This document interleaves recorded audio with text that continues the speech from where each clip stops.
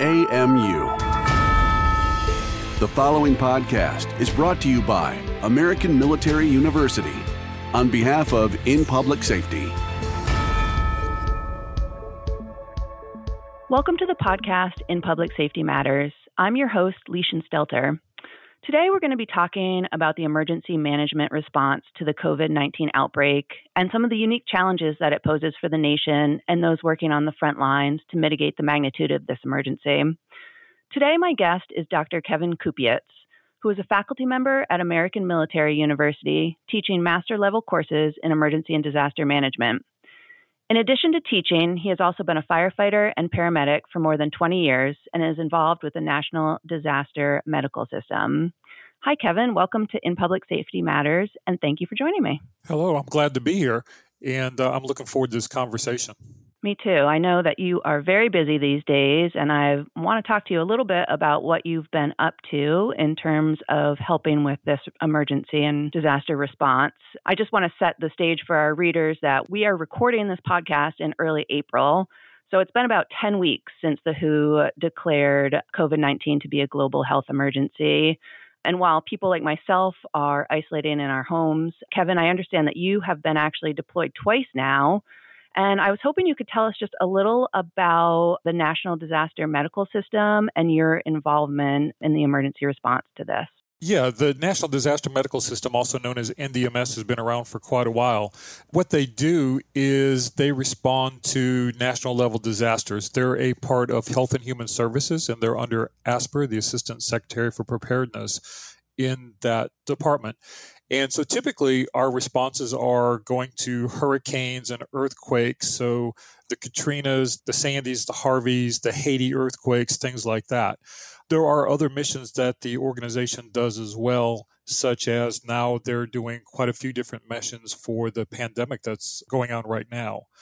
The organization is made up of medical professionals from across the country that are organized into teams. The members are actually intermittent employees of the federal government. So they're actually USERRA covered. So just like the National Guard, we do our normal job at home. And then when the government decides that they need extra manpower, then they call upon us to do that. And we have the ability to ship out and be self-containable for at least 72 hours. And then we have our own supply routes that resupply. So the whole idea is when we do deploy to a mission, that we are not a burden on the society or the community that we're going to, but instead we are actually there to help. And by being self-sustainable, that's a very important part of that piece. So can you tell our listeners a little bit about your recent deployment and how you have been helping to quarantine some folks and help the medical system deal with this influx of patients? Sure. So to begin with, the idea was that we were going to go ahead as a country, we're going to try to isolate those people that were potentially infected. And to begin with, that was the individuals that were in China, especially in the Wuhan area, most of them being like State Department employees and other people that had to be in that area. And then the mission kind of migrated into the cruise ships that had positive passengers on board. And the original idea was that if we could go ahead and isolate these as the sources, we could minimize the spread of the virus to unaffected people. And so what we did is we actually went in and helped do the wraparound services for these individuals to make sure that they were still cared for and had a quality of life to them while they did their 14-day isolation in different parts of the country. Can you tell our listeners a little bit about what you mean when you say wraparound services? So when a person's in isolation, or when you do mass isolation like this, and you're talking about hundreds of people at one location, it's not just as easy as one would think for daily activities. For example, getting the living conditions ready for the population to come into to make sure that they have the things such as soap and toilet paper and all that stuff. But then while they're in their 14-day isolation, we need to make sure that they get food, they get water, they get the other things that they need, including medical attention, that they're having their temperatures taken twice a day, that when they need to be swabbed or sampled for the potential virus that's actually occurring too. And one would think that that's all pretty easy. And in normal situations, it is, if we're going to feed 500, 1,000 people in a normal mass casualty, for example, we pull up a food truck, we cook everything right there in the trailer. Everybody waits in a line for their food. They get their food, they go on about their way. It's a minimal effort compared to when you talk about isolation of people. Even in the feeding process of isolating people, we don't want them to congregate. So now we're actually having to take the food to the individual rooms. And in order to do this, to protect our responders from getting infected from these diseases and passing it on not only to themselves, but to the people that are around them when they come out of the isolated area, they're in full PPE or personal protective equipment while they do this. And a lot of this work is done with manual labor because we want to minimize how much stuff that we're actually taking in that we have to decontaminate later. So something that becomes what we would normally think as simple operations, such as providing 3 meals a day, becomes a lot more complex and labor intensive. The logistics around just trying to, like you said, feed these people and help them with kind of their daily activities seems like it was a major undertaking, and that it was very difficult to kind of learn as you went. Is that something that as you started this assistance that you really had to kind of figure things out as you go? I mean, I know you train. I know this entity really trains on a regular basis, but like you said, they often train for hurricane response or things that are a little more quote unquote typical disasters. What was it like to kind of learn as you went in your response to this event? Well, we're very fortunate in the fact that the first responders that our country has are some of the most dedicated, the brightest people that you can imagine. But when you start talking about an organization like the National Disaster Medical System, I've been graced with the presence of the smartest and the brightest and the most dedicated of the best that are already out there. And so people just jump on a challenge like this. And so, yeah, it is a little different when you talk about you have paramedics and you have doctors and nurses and other medical professionals, and all of a sudden they're asked to deliver food. And it's something that we're not normally used to. And then when you start talking about the devil is in the detail, it's really easy to say, well, we want you to go out there and provide feeding for these people, or we want you to pick up the trash for these people or deliver packages. The devil's in the detail when you start going back and looking at how do I actually do this while maintaining the safety of the responders, the safety and the integrity of the passengers or the customers that we're actually trying to protect. And how do we do this and maintain the best quality of life and the best customer service possible? It all becomes a challenge. And luckily, we're talking about a group of people that love challenges like this. They love doing what they do, and they love to help people. So that makes it all come together, regardless of the hoops and the challenges that are presented in front of us. I like that approach, just thinking of it as a challenge and how are you going to figure it out as you go. I think it makes it both engaging, and there's that element of, I don't want to say exciting because you're dealing with people who are ill, but from an emergency disaster response perspective, you're really learning new ways and new procedures to go about this. So I like that kind of approach, and I'm very glad that you and the others are up for such a challenge. So I wanted to ask you a little bit about preparedness, to talk about some of the training and exercises and drills. I know that you participate in those every year, probably multiple times a year. Can you just talk about, from a big perspective of emergency and disaster management, how do you train and prepare for something like this? Well, we try to train in generalities. So we call it all hazard response and emergency management. So the idea is that we don't just train for a fire. We just don't train for a hurricane, earthquake, whatever, that we try to keep as many of the principles common as possible. So the command and control structure, the incident command system that we use, ICS, or the National Incident Management System, or setting up an EOC, the Emergency Operations Center in a community, we try to do these in similar ways regardless of the incident or the event that we're dealing with, so that it becomes common practice to us. Now, when it comes to actually dealing with specifics, then again, you were talking about the devil is in the detail. We have to go back and figure out those specific incidents. So, for example, right now with the coronavirus, one of the things that we're seeing is that we're seeing people talk about the fact that this is a new thing, that this is something we've never seen before. But the truth of the matter is that most places have a plan for how to deal with a pandemic. And at the end of the day, that's what this is. It's a pandemic. Just like H1N1 was, the SARS was, the avian flu was.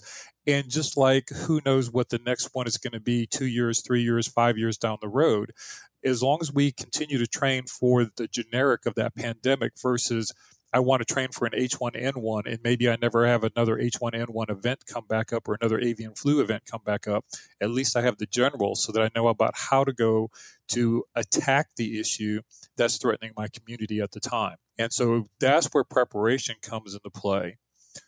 We would love to think that we're all prepared, but I think that sometimes when we actually encounter events like this, there are things that we see that we say, well, I wish we would have done this or I wish I would have done that before it happened. I think that's also a really great point for a lot of civilians like myself. It seems like this is the first time something's happened. Obviously, nothing has happened to this scale before, but from the emergency and disaster response perspective, you have seen similar pandemics in other parts of the world that maybe have been not hit the U.S. like this has. And I'm wondering, and I don't know if it's kind of too early to say this or if there's anything from past pandemics that you can point to in terms of lessons learned. Do you think that there's anything we could have done better that you're already very aware of? Or is it really going to be when this thing all kind of hopefully wraps up in the somewhat near future to point to things that should be done better next time or in the future? Well, I certainly don't want to be the Monday morning quarterback because hindsight is always better than foresight. And in emergency management, we like to talk about the lessons learned from a positive aspect. What did we do and how can we make it better rather than to focus on who did what that caused us to be in this situation.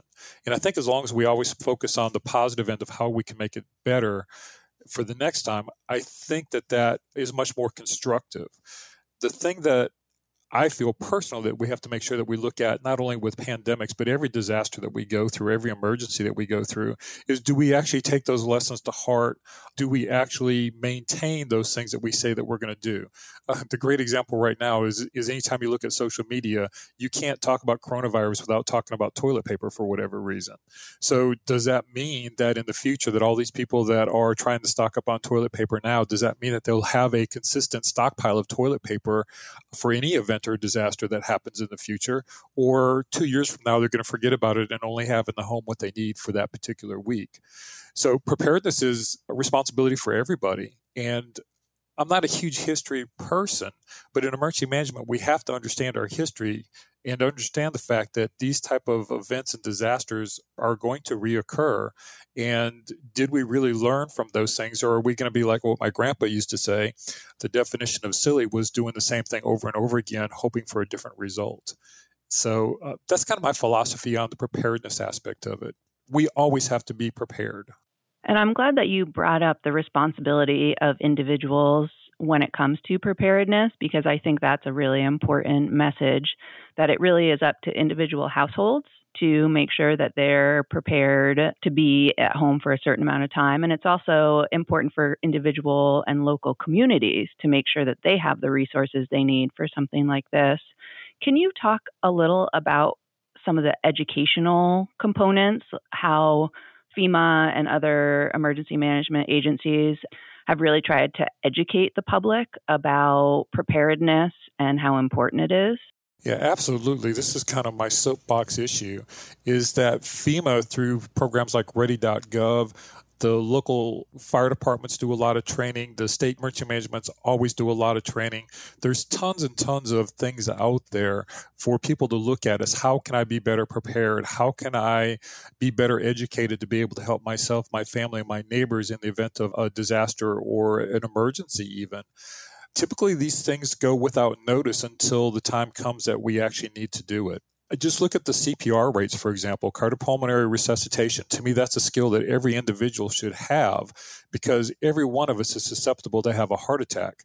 We know that there's only two things that save lives in the event of a heart attack, and that is how fast someone starts doing chest compressions on that individual and how fast we have an automatic external defibrillator, an AED, to help that individual as well. So the numbers actually tell us for every 1 minute that we delay our response for doing chest compressions, that person's chance of survival decreases by 10%.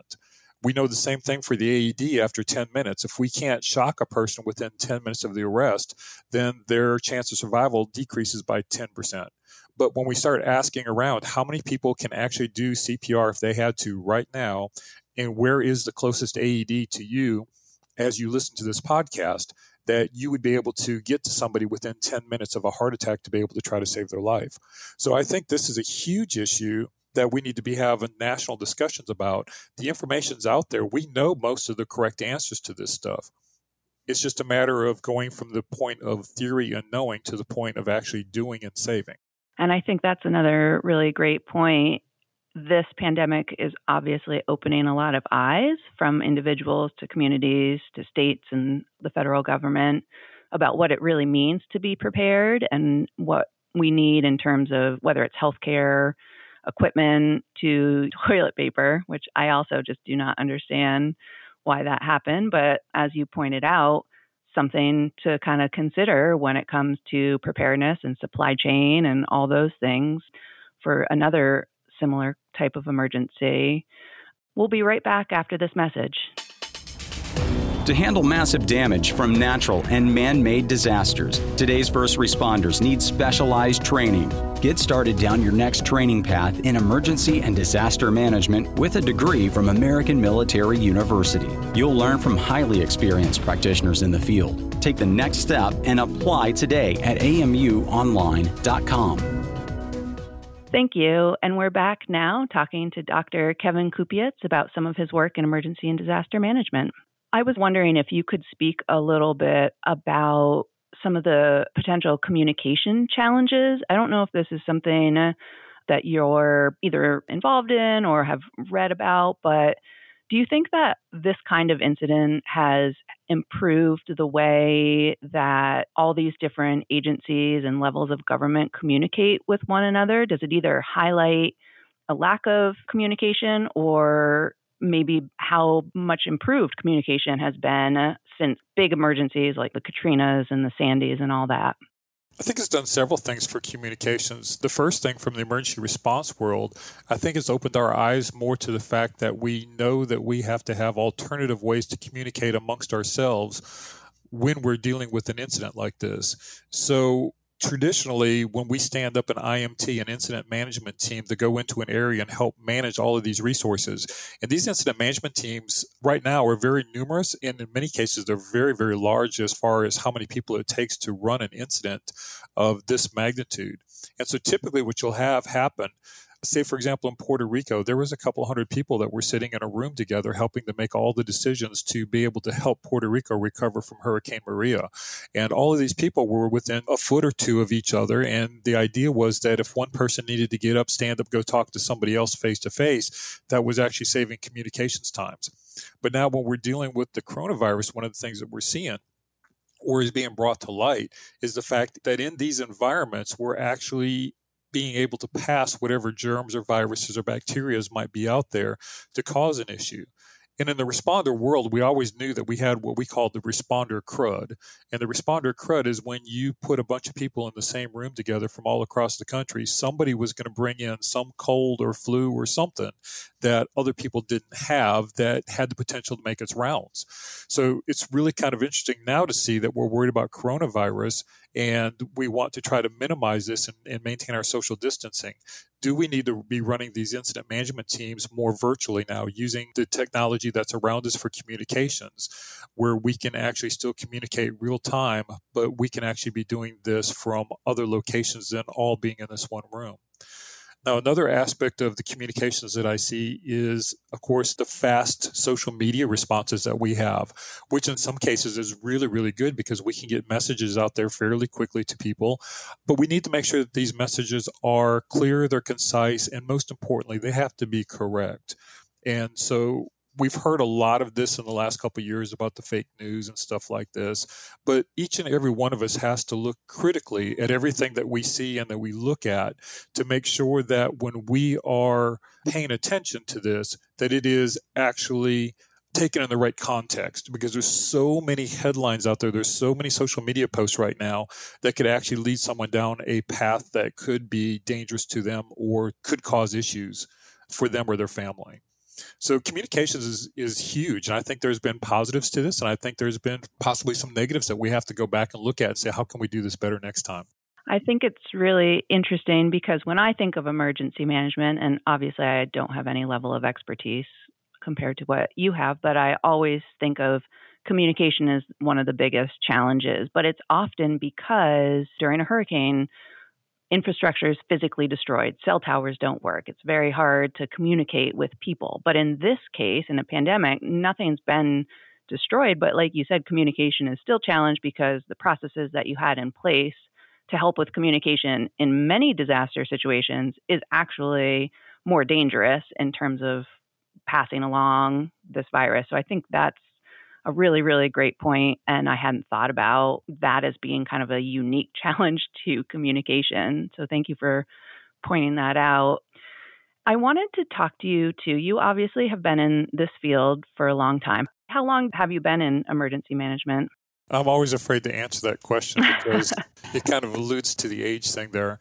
I tell everybody I'm only 29 years old, but that makes my youngest daughter, who's in her 30s, really upset with me.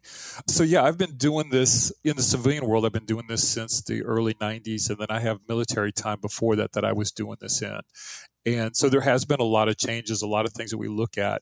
And I've actually been contacted by a lot of different agencies and organizations because of the role that I play within the university systems, my past roles as school directors, firefighter, paramedic, and stuff like that.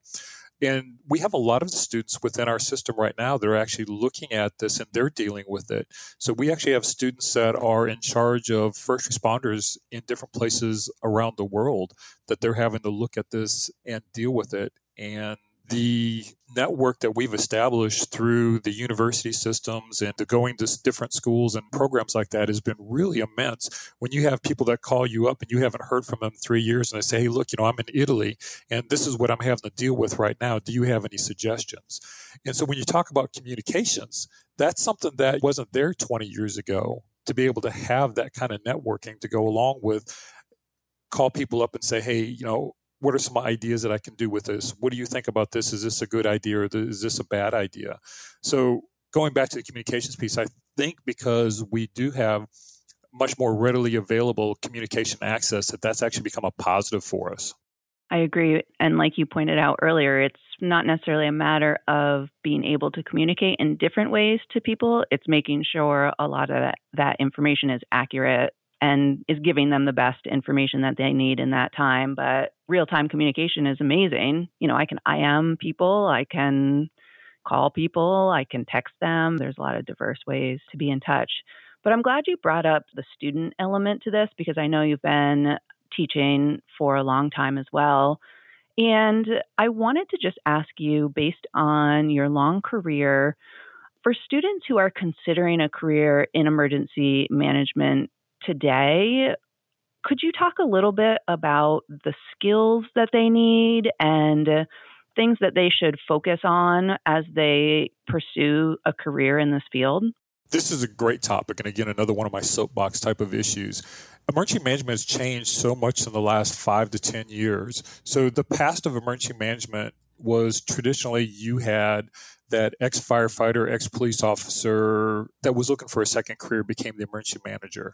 And they kind of knew everybody. They kind of knew the response world. But today, the emergency manager has to be a lot more diverse than just that. The modern day emergency manager has to understand the relationships, which the older school emergency management, that was their bread and butter. And I tell my students all the time that the whole idea of emergency management is about building relationships and keeping those relationships. And we want to build those relationships before the incident actually occurs so that we can better utilize them during the incident. But the new emergency manager has to be somebody that is very diverse, has different perspectives. And I tell people all the time that if you tell me what interests you in this world, what makes you happy, what makes you smile, what makes you laugh, I promise you that I can find you a job in emergency management doing just that. By that, I mean that we have people that need to be very computer literate to be able to work on the most modern of modeling programs to tell us where the water is going to flood, where the pandemics are going to go.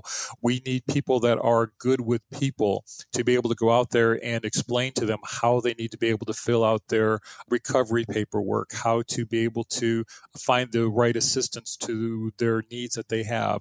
We need people that like to talk in front of people. We need people to go out there and do public education so we can do prevention. We need those people that are good at solving problems. So when they look at a river and they say, wow, that river looks pretty, but what if that river crests at 30 feet? How do I protect this business and this industry behind me? 10 years ago, we thought that pretty much the only people in emergency management were going to go work for a county. They were going to go work for FEMA. Maybe they were going to go work for their state emergency management organization. But that's really not true. And I think this pandemic is actually showing that we need to have emergency management professionals in every organization. And that might not just be their primary job, but they need to be able to talk about how do we keep our business alive. FEMA says that between 40 and 60% of small businesses go out of business when they are confronted with a disaster. And here in this pandemic, pretty much every small business in the country is being affected. Does that mean that we're going to lose up to 40% of our small businesses? I hope not, because that's 80% of our jobs in most communities.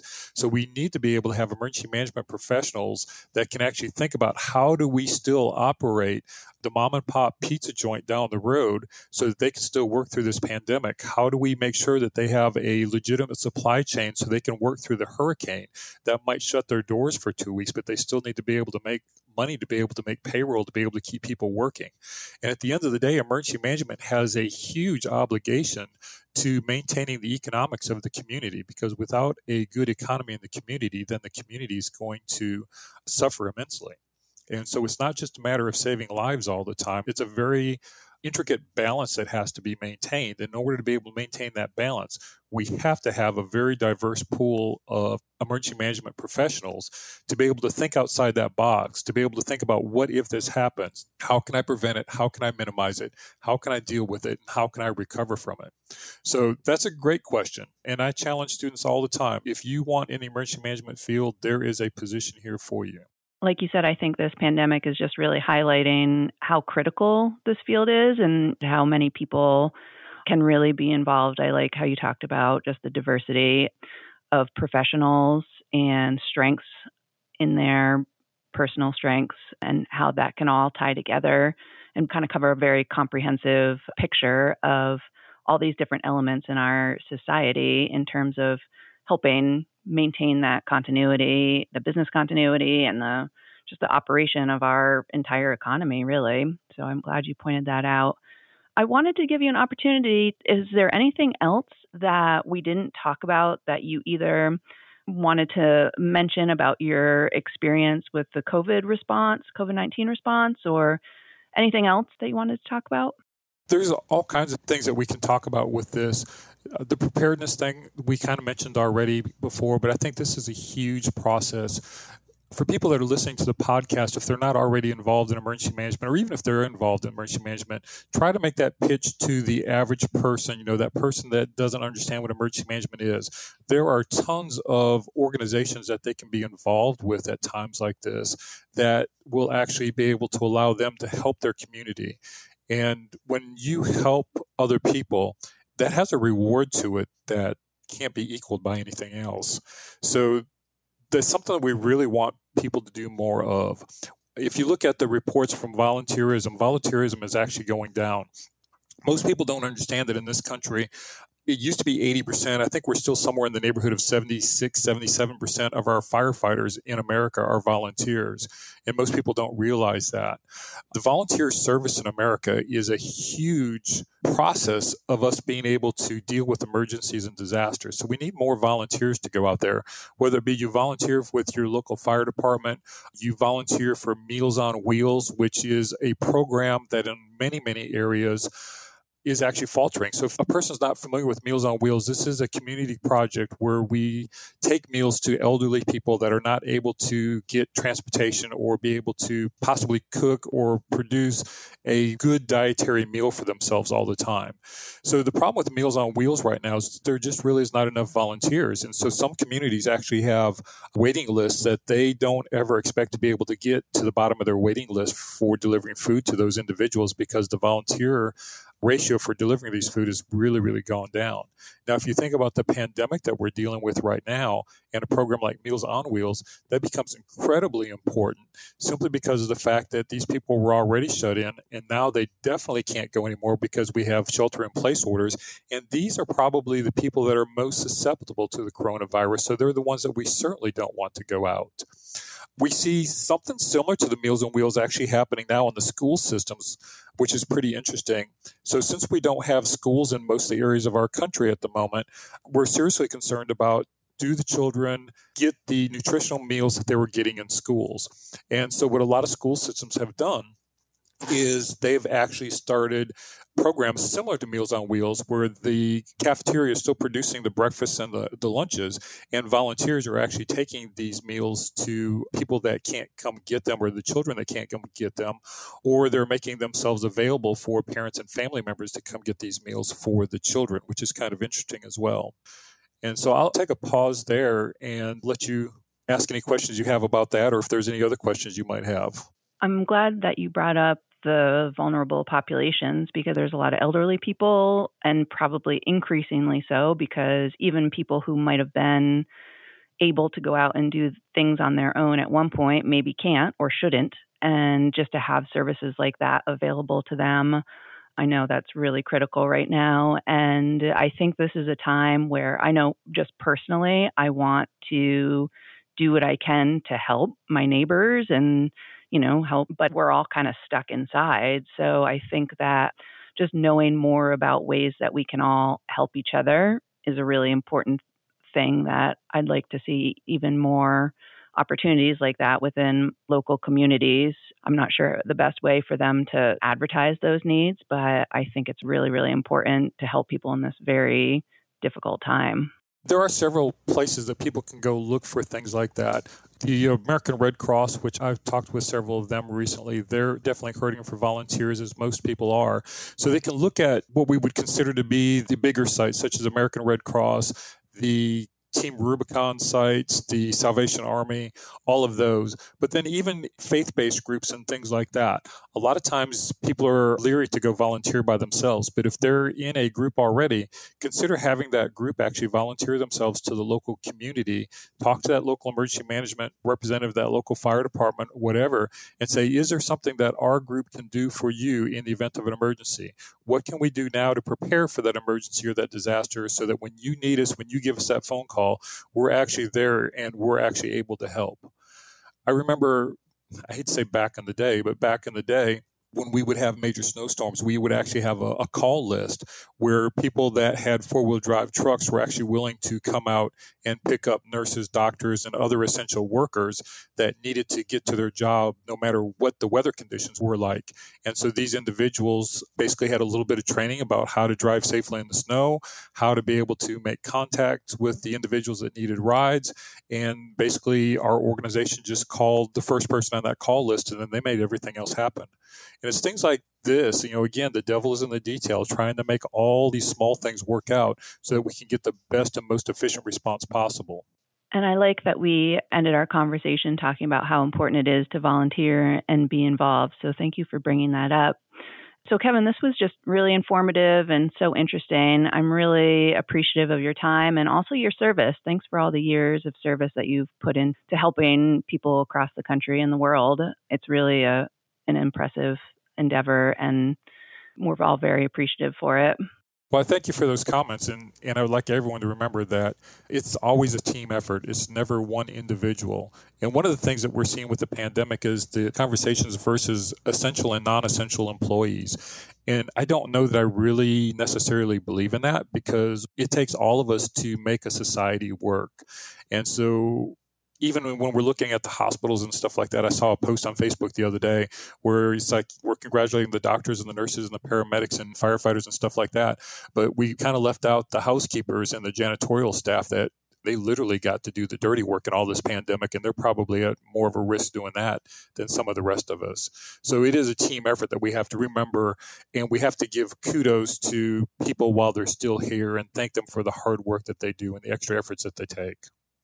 Absolutely. Agreed. And I think we're seeing more and more who are considered quote unquote essential. Like when you talk about grocery store clerks, without them, we wouldn't be able to get groceries. May not think of them in the same category as nurses. Obviously, there's a difference, but they're out there risking their health as well to make sure that people have food. And like you said, the janitorial staff and all these other groups of people that are often overlooked. So I agree that we need to really recognize their efforts and contributions to helping everyone stay safe and stay fed and well in this uncertain time. So, Kevin, thank you so much for joining me today for this episode of In Public Safety Matters. I also want to thank our listeners for joining us, and you can learn more about this topic and similar issues about emergency and disaster management by signing up for In Public Safety's bi-monthly newsletter. Be well and stay safe. For the latest public safety news, visit inpublicsafety.com and sign up for our daily newsletter. Thank you for listening. AMU, American Military University.